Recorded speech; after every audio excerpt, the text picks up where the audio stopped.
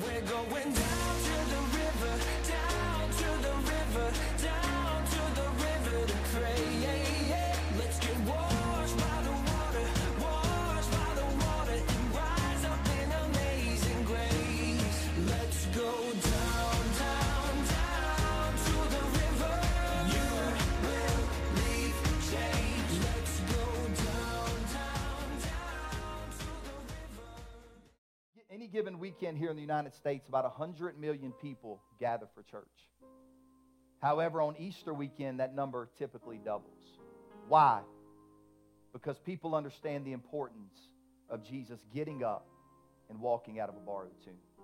It's so significant that Sports Illustrated in 2001 called it the most remarkable comeback of all time.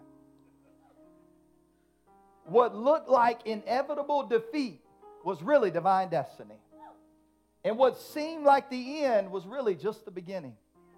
3 days later, Jesus rose from the grave and permanently disabled the sting of death, taking the keys to hell and the grave, giving each of us that power to say, "Oh grave, where is your victory?"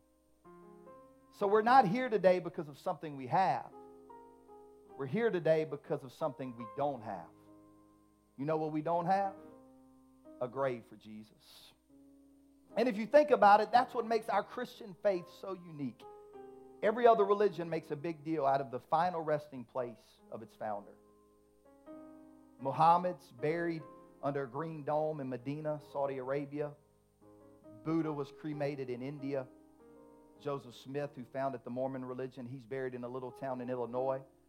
And every other religion celebrates the final resting place. But today we rejoice not at a final resting place. We rejoice that our founder and Savior got up out of the grave.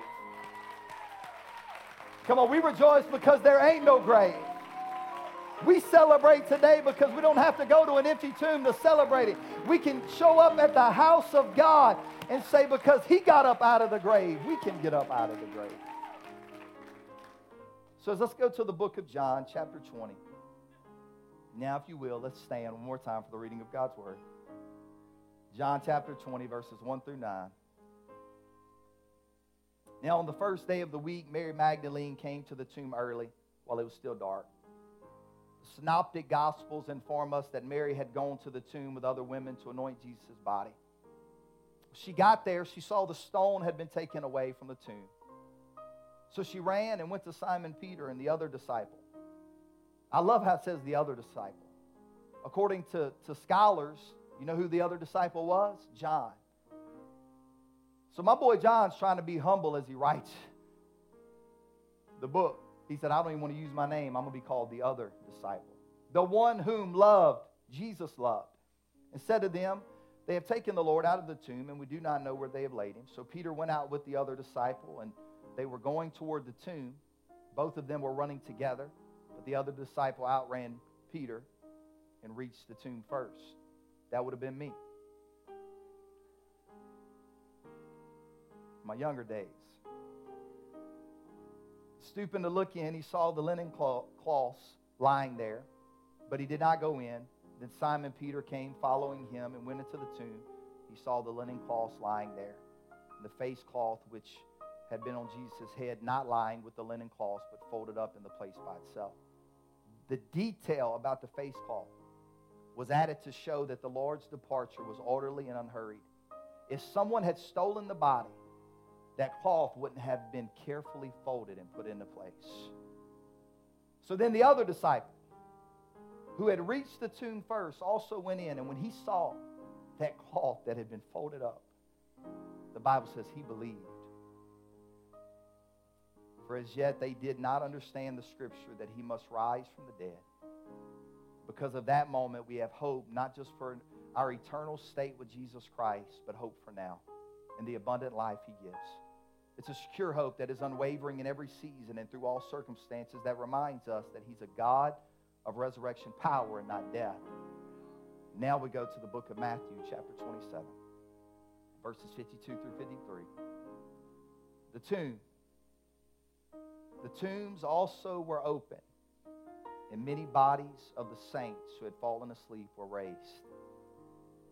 coming out of the tombs after his resurrection, they went into the holy city and appeared unto many. And I wanted to read that today because Easter has never been about just one empty grave. Everybody here are people who are empty grave evangelists. You tell a story how you used to be bound, but because that Savior got out of that tomb, you walked out of your tomb. And you walked into resurrection power, and he's done something in your life. So I want to preach today for the next while. No grave. No grave.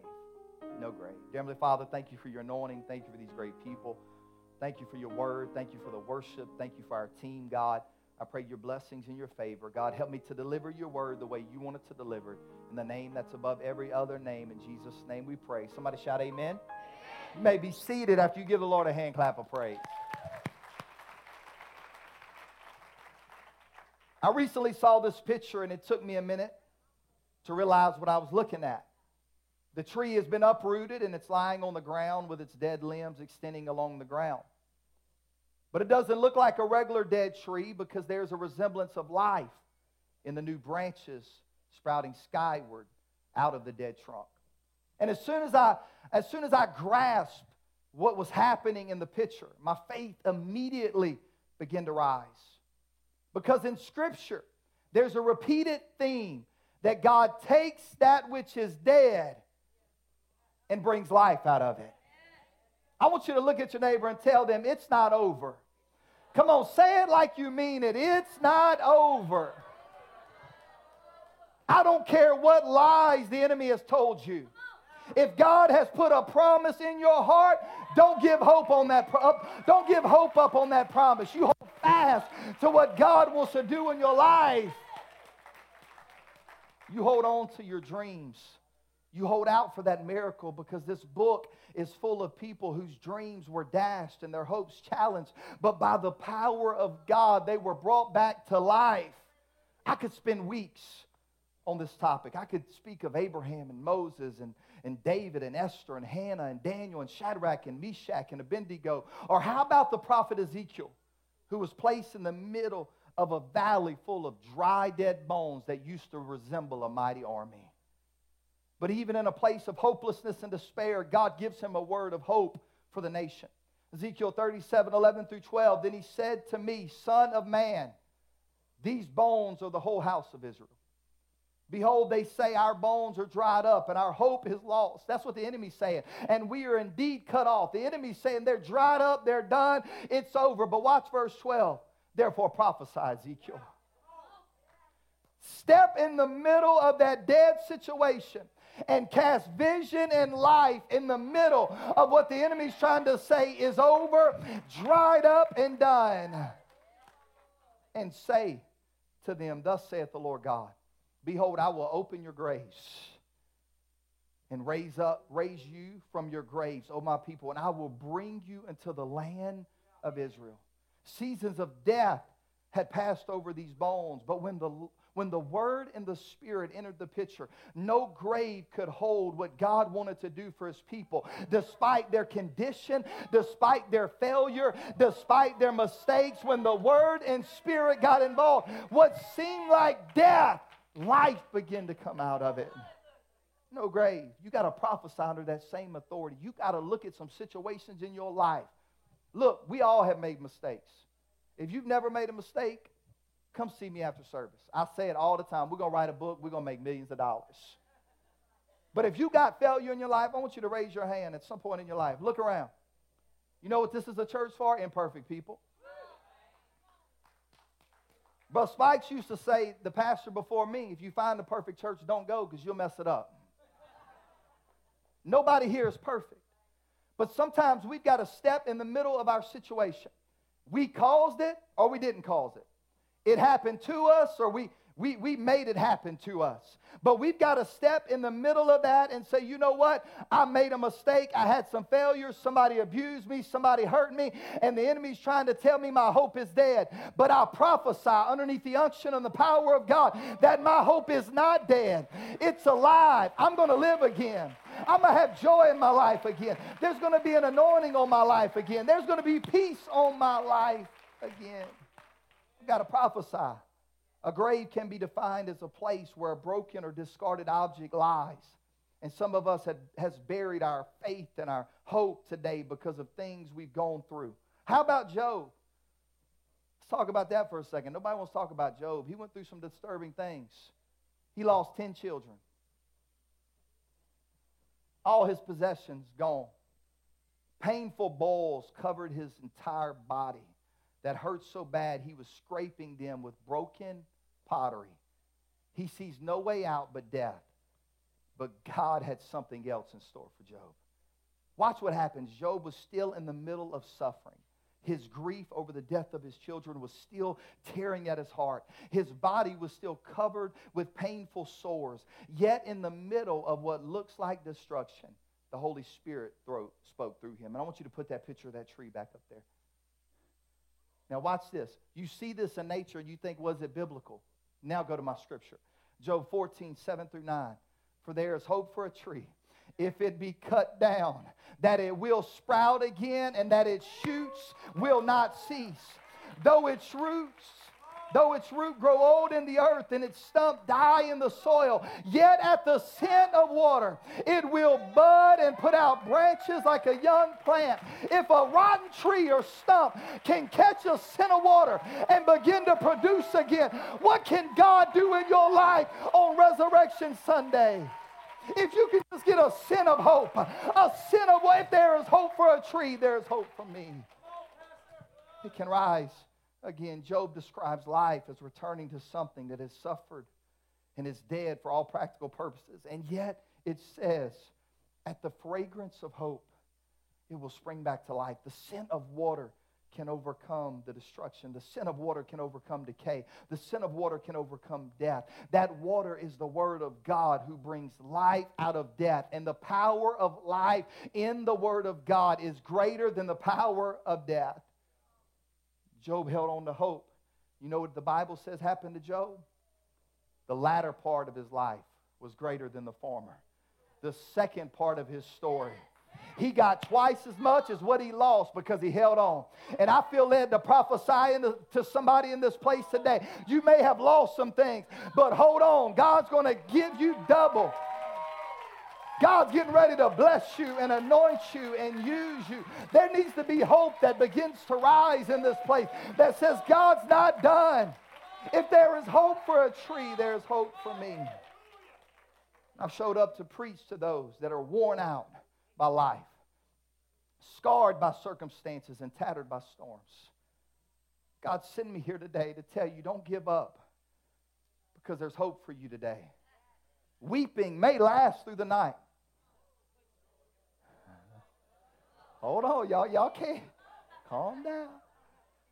It may last through the night and the next night and the next night.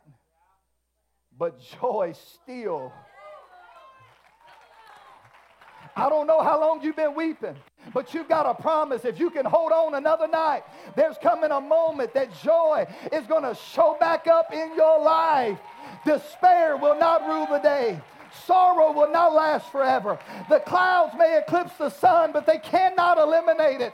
The night may be here now, but joy will come in the morning. Night might delay the dawn, but it cannot defeat it. Morning always shows up, not as quickly as we want, not as dramatically as we desire, but morning always shows up. And when morning shows up, joy shows up with it. Someone needs to start looking to the future and say, no, great. I'm not going to isolate myself. I'm not going to live in depression the rest of my life. I'm not going to live as a victim of abuse the rest of my life. I'm getting up out of that grave. It's had me for too long. God's getting ready to resurrect some promises in my life. I don't know about you, but I've come to tell myself, Josh Payne, don't you give up. God's getting ready to do something in your life. Here's the key. Here's the key to being successful in the kingdom of God. Don't ever fall backwards. When you fall, fall forwards. Paul said, I'm forgetting those things that are behind me. And I'm reaching for those things that are before. I'm pressing toward the mark of the high calling of God. I don't want to live in the past. Now, I'm not talking about forgetting God moments, because I'm getting ready to talk about that. But I'm talking about forgetting those things that is keeping you from what God wants to do in your life. Hey, there's no condemnation in Him. Lay that aside. Stop condemning yourself. Find His grace and His mercy. A doctor studied people who had been through tremendous setbacks in life. Divorce, abuse, bankruptcy, grief, and the list went on and on. And he did this study, and he came up with a term called learned helplessness. It's a psychological term. What they did was they noticed how people in India trained elephants. And they get them when they're little elephants, before they become these mammoth animals. And they take a chain, and they place the chain on their leg. And they attach the chain to a post that is cemented in the ground. And that baby elephant will go as far as the chain will let it. And then when it can't go any further, it will just stop. And it'll try to pull away, and it can't pull away. So it repeatedly will try and try till it finally decides in its mind, I can't go any further. And that elephant will stop trying. Then as the elephant gets larger and larger, they put them in a traveling zoo or somewhere else. And all it takes to control this mammoth animal is a rope and a stake that is not cemented in the ground, that's just been placed in the ground. At any moment, that elephant can break away from that stake. But that elephant will walk, and when it feels the tug of the rope, it will stop, because mentally it has learned helplessness. He's learned that, hey, I just need to give up if it gets tough. If I start trying to do right and there's a little tug and there's a little complications, I just need to quit and give up. I'm not even going to try anymore. It has learned helplessness. And even though he's mighty enough to pull the stake out of the ground and go anywhere he wants to go, they won't, because they have learned helplessness. And here we are today having the power of a resurrected Savior. And how many of us have learned helplessness? We'll start making the track toward God, but as soon as there's a little tug, automatically we go back, because I don't want to fight that battle again. I don't want to struggle, because it is a battle. People think living for God is just cookies and cream. It's not. It's broccoli and cauliflower. It's complicated at times. But I refuse to allow the enemy to hold me back. And I refuse to have learned helplessness in my life. I'm breaking free. The enemy doesn't have the last word over my life. God is the author and the finisher of my faith. Watch this. So this same psychologist, or this same doctor, did the same study. The same study that they did with the elephant. They did the same study where they took rats and they placed them in water. Now listen to this. And those rats were swimming, and they swim for 10 minutes, and then they drowned. Hey, don't be mad at me. I didn't do the study. I'm reading it. They drowned. So you know what they did? They went and got more rats. They placed them in the water. At this time, at about 9.5 minutes, those rats were barely holding themselves up. You could see the panic. You could see that they knew they were about to go into the water. But at the 9.5 minute mark, they would reach in and pull those rats out, and they would dry them off. They would feed them, and they would get them comfortable for about an hour. Then they put them back in the water. And this time they didn't swim for 10 minutes. They swam for 18 minutes until they started getting panicky again. So they pulled them out again. They did the same thing they did previously. And they put them back in the water, and they swam for 30 minutes. They kept at this, and literally when it was over, those rats ended up swimming for 37 hours. And this psychologist said, if you can learn helplessness, then you can learn optimism and hope. I've come to tell somebody, if you can learn negativity, you can learn positivity. If you can learn how to be helpless, you can learn how to pick yourself up again and do what's right in the eyes of God. If you can just keep believing. Because sometimes you just need a little bit of hope. Hebrews 11:1, now faith is the assurance of things hoped for, the conviction of things not seen. It's the assurance of things hoped for, The smallest level of faith is hope. Faith is not mountain-moving faith at first. It starts with you hoping for something, hoping to see your family and friends get off drugs, hoping that your marriage will get better, hoping that you'll meet somebody who will love you just like God loves you, hoping that you're going to get a job in a falling economy, hoping that doors are going to open, hoping that God's going to anoint you and use you. Sometimes you don't need mountain-moving faith. You just need a little bit of hope that if God brought you to it, He's going to carry you through it. Faith in its smallest embryo stage begins with hope. And you cannot lose hope because it's the answer to the grave. And I believe those rats got to thinking at 9.5 minutes the second time. I believe it. I believe they got to thinking, you know what? If we keep swimming a little bit longer, that hand that reached in this water and pulled us out and fed us and took care of us is going to reach back in and pull us out of this situation again. It's going to provide for me when I have nowhere else to turn. It's going to comfort me. And every time they would get to the point and the voice would say, give up, they decided, I'm not going to lay down to helplessness because I know there's a hand that is going to reach in the middle of this water. Can I preach? If He saved you one time, He'll save you again. If He ever pulled you out before, He'll pull you out again. If He ever carried you through, He'll carry you through again. I wonder if David ever went back to the valley of Elah where he dropped Goliath with a single stone. I wonder it was supposed to be his grave. David, you'll never whip Goliath. David said, watch what I can do in the name of the Lord. I wonder if he ever went back to that place and said, look what God did in this moment. I wonder, did Moses ever retrace his step to that burning bush where 40 years he wondered, can God still use me because I killed a man and buried him in the sand? And then God called him, Moses, Moses. They're going to call me to do Lion King, watch. Moses, Moses. I wonder if he ever went back to that place and said, look what God has done in my life. I wonder, did Simon Peter ever row out on the Sea of Galilee to the spot to where he stepped out and began to walk on water toward Jesus? I wonder, did Lazarus ever put fresh flowers on the grave where he was dead for 4 days and they said it's over for Lazarus, and all of a sudden, Lazarus, come forth. And they rolled the stone away. And that man that had been dead for 4 days, can you go back to what you were before that stone was rolled away and you walked out of that grave? I wonder. But here's the real question I've got for you today. How can a dead tree smell? And how can a dead army hear? It is because it was not up to the ear to hear, nor was it up to the nose to smell. Because these things no longer operate when something is dead. The power and ability to spring back to life must come from that which has already and always been alive. And when God breathed in Adam, He gave him more than oxygen. He gave him an eternal being. And God was the source of life for Adam. Now watch this. My dictionary defines a whisper as speaking very softly using one's breath without one's vocal cords.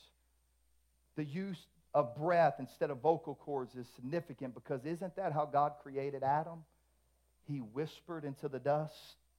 The Word of God spoke Adam into existence and named it Adam. Adam was once a whisper, and every one of us at some point in our life was a whisper. But He gave Adam a soul, and the presence of a soul is what separates you from your pets. Your soul separates you from animals and unites you with God. But because of our soul, we wonder why we're here. Because of our soul, we wonder where we're going. Because of our soul, we wrestle with right and wrong. Our value system in life is always being pulled to and fro. And we express our emotions, some more than others. We've learned that some people are more emotional than others. Some people are like robots. They don't have much emotion. Some people, they just over-emotional. They're willing to share everything.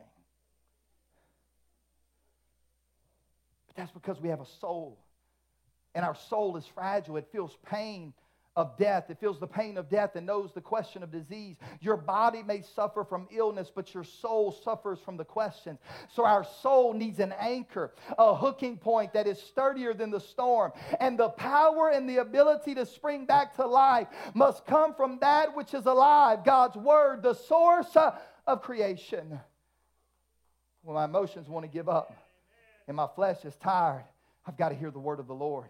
because this word carries power to make dead things hear and smell and come back to life because it's connected to our soul. Isaiah 55 tells us God's words will not return to him void, or said another way, it won't return without anything being accomplished. My hope today is not in my five senses. My hope today is in a word that when everything's going wrong, this is where my soul's got to go. God, I've got to go to the rock of my salvation. God, I've got to get a word. I want to put it around my workplace. If you're having trouble at work, get you a couple words out of here. Write them down and put them around your home, your vehicle, your workplace, because it's the anchor for my soul. When I don't know what to do, when my son's having seizures, and my wife is literally holding my son in her arms as he has a grand mal seizure, and God, I don't know what else to do. I've got to go to Psalms 91. He that hides in the secret place of the Most High shall dwell in the shadow of the Almighty. God, I've got to have that word in my life. I put my son in that secret place. God, I protect him. I mark him with the blood. The enemy cannot have him. When I don't know what else to do, my soul needs an anchor that goes beyond what I can feel emotionally. It's a word for my soul. And this is key, because when Jesus showed up, he was the fulfillment of prophecy, the word.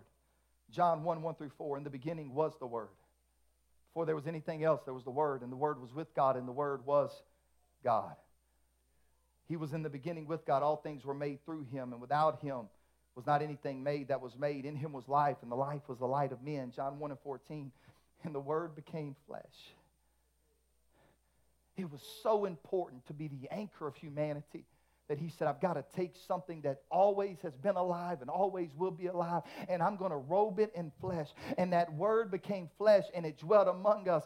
And we have seen his glory, glory as the only Son from the Father, full of grace and truth. He was born to be the hope of his people. Joseph was told, you shall call his name Jesus, for he shall save his people from their sins. Jesus was born to a chorus of angels and wise men's honor. And as he grew up, it is evident that this was a man born to greatness, even to those who hated him. People came from nearly 100 miles away to see him. And huge crowds gathered wherever he preached. He fed thousands with just a few loaves and fish. Matthew 4:24 tells us his fame spread throughout all Syria, and they brought him all the sick people, those afflicted with various diseases and pains, those oppressed by demons, epileptics and paralytics, and he healed them all. He even raised Lazarus from the dead, called him out of the grave. He was their hope. So when they placed him in the grave, it should have been the end. Because they didn't just bury his body, they buried their hope, expectations, trust, and faith. Especially the two main characters in our story, Simon Peter. Man, what a guy this man is. Stubborn, short-tempered, rebellious at times. He was a fisherman, not particularly well educated, not well connected, not one of the up-and-coming in his culture, just a regular guy doing regular guy stuff. But Jesus showed up on his lake shore one day and said, follow me. And Simon did. I think he did it because Jesus did this remarkable phenomenon where he told Simon and his friends to let down their nets and catch some fish. However, it was the wrong time of the day. It was the wrong part of the lake. And they had been fishing all night and they caught nothing. But they did what he said, and they caught so many fish that their nets began to break. And Simon thought to himself, this isn't a guy who knows stuff. This is a guy who makes stuff happen. So Simon said, yeah, I'll follow you. Count me in. And he followed him. And Simon saw Jesus heal people. He saw people whose legs had never been able to support their weight. Suddenly they started dancing. He saw people with leprosy made clean after Jesus touched them. You didn't touch a leopard back then. Somebody who had leprosy. They were untouchable, but not to Jesus. He touched the leper. He sat down with sinners. He made a place for the unclean and the common. Simon saw Jesus calm storms, not figurative storms, but literal ones. See, Simon saw all of that, and Simon started to hope that Jesus was everything he said he was, a Savior that showed up to save people. And somewhere along the way, Jesus gave Simon a new name. Peter, you're not going to be Simon, you're going to be Peter, which means the rock. And he started to hope that this was his new identity. He wouldn't be this guy that he used to be. Now he's going to be strong for the Lord. Then you have Mary, not Mary, the mother of Jesus. You got to get this, guys. Not Mary, the mother of Jesus. You got Mary Magdalene that's in our story. The one who I think would have been really convenient to just leave her out the Bible. Let's just be real today. Her name was Mary Magdalene, and she wasn't a picture of purity. Before she knew Jesus, she had 7 demons. She was a prisoner of 7 afflictions. What might this list include? Addiction, depression, loneliness, shame, fear. Maybe she'd been abused and abandoned. The number 7 is sometimes used in the Bible to describe completeness. It could be that Mary Magdalene was completely consumed with troubles, and an undealt sin in her life led to demonic control of her actual life. These spirits were in control of her. But then something happened. Jesus stepped into her world. And when he spoke, demons fled. Jesus set her free. He told the demons to get out, and they fled. He took authority and dominion and said, Mary Magdalene, I'm going to give you a new life. They thought they had you buried, but they don't have any control over you. And for the first time in a long time, the oppressive forces were gone, banished, evicted. And Mary Magdalene could sleep well, eat enough, and smile again. The face in the mirror was an anguish. Jesus restored life to her death. And we could talk about so many other people that Jesus showed up. What about the adulterous woman? They threw her at his feet and said, what are you going to do with her? We caught her in the act of adultery, and they wanted to judge her. And Jesus began to kneel down. They brought their rocks to stone her, and Jesus began to kneel down. He said, thou without sin, cast the first stone. All of a sudden, those rocks of judgment begin to fall on the ground. He looked at her and said, where are your accusers? There is none. Go and sin no more. What about the man they let down through the roof? And Jesus forgave his sins before he ever healed his body, because he was so powerful that he knew everything about everybody, but he still loved them. Oh, I could preach on that for a while. One thing is to love people. Another thing is to know something about people and still love them. Jesus said, I showed up not to condemn you or judge you. I showed up to love you and forgive you. Where sin abounds, grace much more abounds. But the problem with most of us is we're still stuck in the grave stage, and we're not living in the grace stage. We've got to get out of the grave, and we've got to step into grace. I want the enemy to mail some things to my house that used to disturb me and shake me up, but they don't even bother me no more because he mailed it to the wrong address. I used to live there. But I don't live in the grave. I live in grace now. His followers had heard what Jesus said. I'm the light of the world.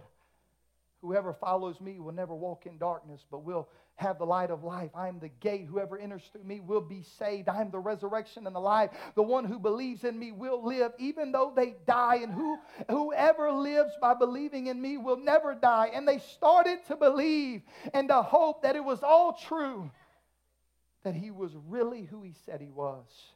And then they crucified him. Religious leaders insisted that he didn't care about their rules, and stunned that he would challenge their authority, they arrested him, planted some false witnesses against him, staged a mockery of a trial, and they convicted him. The religious leaders took him to the Roman governor, Pontius Pilate, who had him beaten, publicly whipped to within an inch of his life and nailed to a cross where he died. And just to be sure, some of the attending soldiers took a spear and they thrust it into his side and they pronounced it done. It's over. 2 men, Joseph of Arimathea and Nicodemus, a dissenting member of the Jewish ruling council, took his body and carried it to the tomb of Joseph that he owned. And there they buried his body along with their hopes and their belief. And I really think it's important to understand this. A grave, remember, is something where we bury our brokenness and our discarded objects of our life. And they buried their broken faith in him and with him. And no one buried him with the expectation that this was a temporary condition. Everyone thought it was over. After all, if he had really been the Messiah, would he allow this to happen? God would never have let him die. So from their perspective, they had been wrong. He had been wrong. And the proof was in the grave, along with their hopes, their beliefs, and their faith. And they spent the next few days in shock, trying to come to grips with the death of a Savior that they gave everything to. And I doubt that they made much progress, because grief It's such a powerful thing that the first few days after the death of someone, you really aren't in your right mind, because grief has such a powerful control over you that you're just surviving. You're not thriving. And when Sunday came, Mary Magdalene went to the tomb to finish the work she had begun on Friday. And Simon Peter, guess what he did? He fled when all this was going on, but not Mary Magdalene. She was there when they pounded the nails in his hands. She heard the hammer. When they pierced his side with a spear, she saw the blood. When they lowered his body from the cross, she was there to help prepare it for burial. And on Friday, Mary Magdalene watched Jesus die. On Saturday, she observed a sad Sabbath. And on Sunday, Mary Magdalene went to the tomb while it was still dark. She knew nothing of the empty tomb. She came with no other motive except to wash the remaining clots of blood off his beard. Hope was dead, faith buried. But when she arrived at the tomb that day, the bad news became worse. Mary Magdalene saw the stone had been taken away. Assuming that grave robbers had taken the body, she hurried back down the trail until she found Simon Peter. Simon Peter and John, and told them that they had taken away the Lord out of the tomb. And Peter and John ran to the gravesite, and John was faster, but Peter was bolder. He stepped inside, and John followed him. Peter saw the empty slab and stared, but John saw the empty slab and believed. The evidence all started coming together. John said, Simon Peter, do you realize what we're looking at? He got up. He's not here. He is who he said that he was. Simon Peter, he's alive. Musicians, you can come. So Peter and John hurried to tell the others. And we expect the camera lens to follow Peter and John as they run to tell the others. After all, they were apostles, future authors of epistles. They composed 2/3 of the inner circle. We expect John to describe what the apostles did next, but he doesn't. He tells the story of the one who stayed by the tomb. The lens doesn't follow John and Simon Peter.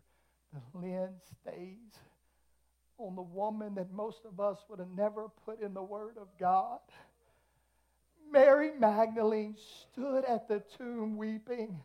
Her face was awash with tears. Her shoulders heaved with sobs. She felt alone. It was just Mary Magdalene by herself. Her despair as she looked at a vacant tomb, not knowing what was going on. And as she wept, she stooped down into the tomb.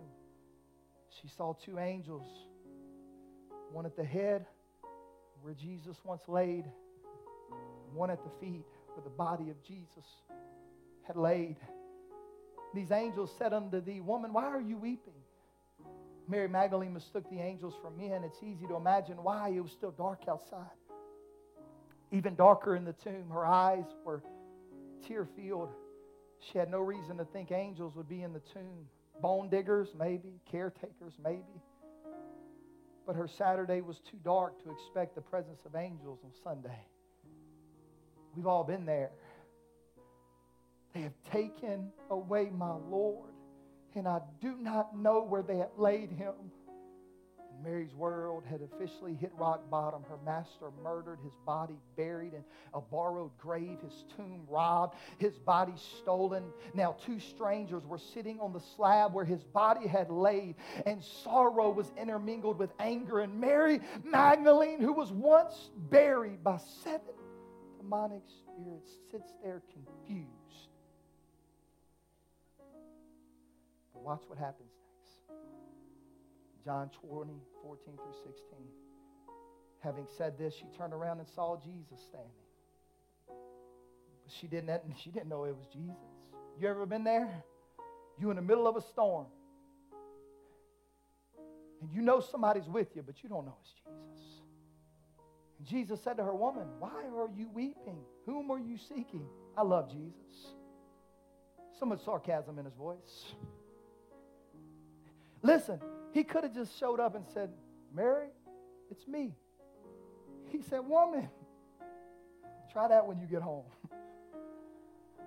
Woman, why are you weeping? Who is it that you're seeking?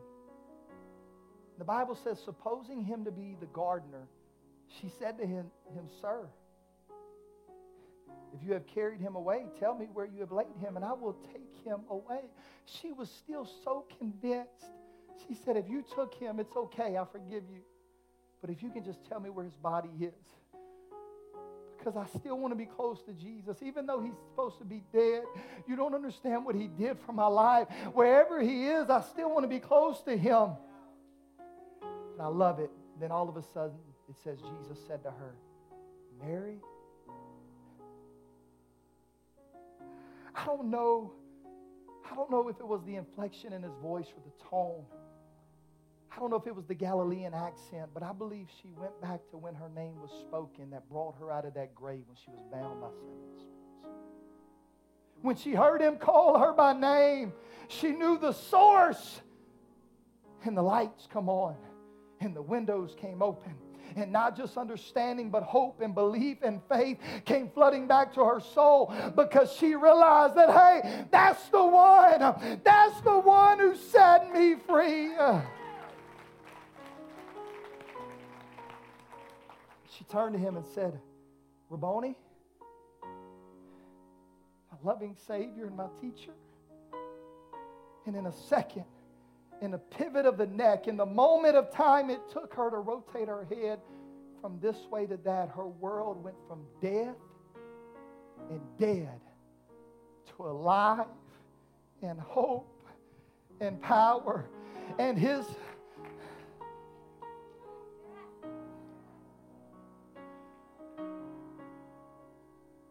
this moment serves as a sacred role in the Easter story, because it reminds us that Jesus is the conquering king and he is the good shepherd, that he has the power over death.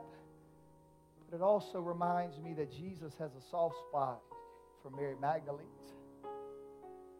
It reminds me that Jesus cares about the broken more than he does anything else. Listen, I wear my emotions on my sleeve. You don't have to look at me and say, that preacher got it all together. Sorry to disappoint. My life is filled with valleys of depression and sorrow. Some of you heard me say that I'm obsessive compulsive. I got OCD, ADHD.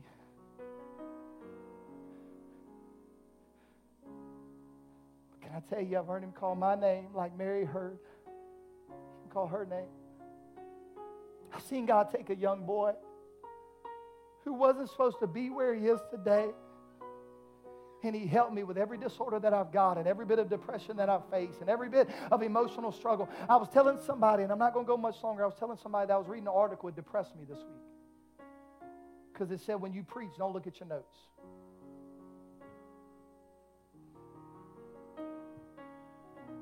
I said, well, I failed.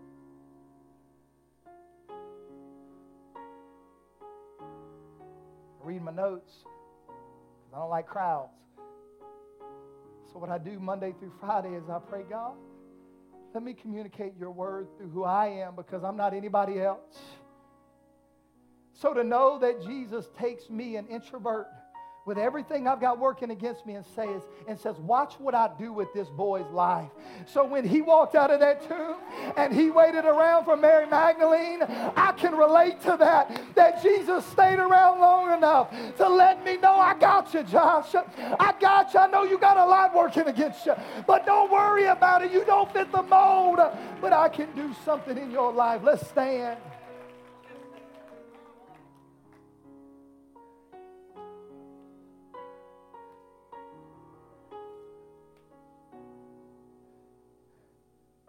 No grave for Mary meant forgiveness. It meant her deliverance was real. It meant that her faith would carry her through. By the way, you know what you call an empty grave? I don't either.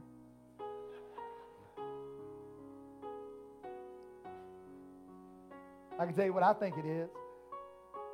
No grave.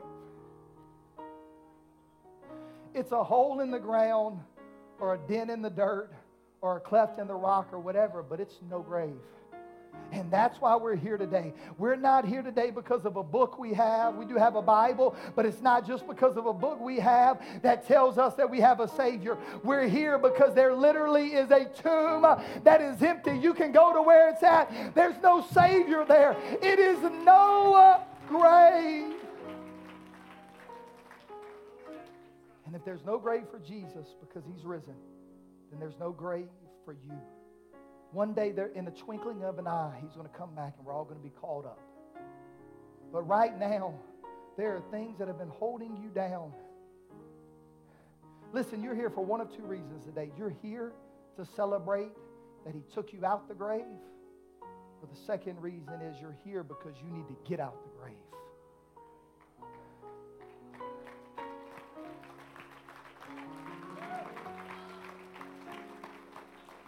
Watch this. Before there can be a resurrection, there has to be a death and there has to be a burial. Death is repentance. God, I'm sorry. You know what the burial is? I've been baptized with Him. I've been buried with Him. And after I'm buried with Him, I can come out of the grave. If you want to be baptized, we got water and robes today.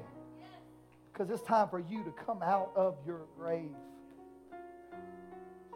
He didn't stay dead. He got up. Now watch Romans 8 and 11, and I'm done. If the Spirit of Him who raised Jesus from the dead dwells in you, He who raised Christ, Jesus, from the dead will also give life to your mortal bodies through His Spirit who dwells in you. Do you know why where Mary went after Jesus got up? Go read it. Brother Will, you know where she was at? In the upper room, waiting on the promise. Now let me ask you a question. If just her deliverance was enough, and just witnessing His resurrection was enough, why did she take the march to Jerusalem? You know why? Because one thing is to be delivered, but it's another thing to be filled. And Mary said, all these spirits were cast out of me. I was delivered. But Jesus told me that when He ascends, that His Spirit is going to descend on an upper room and He's going to fill people with resurrection power. And Mary says, I don't only want to be delivered, I want to be filled. I want to be empowered from on high.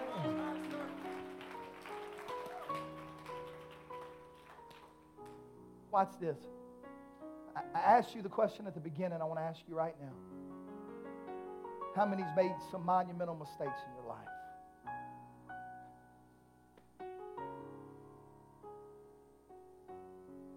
I wish I could have been there. Mary.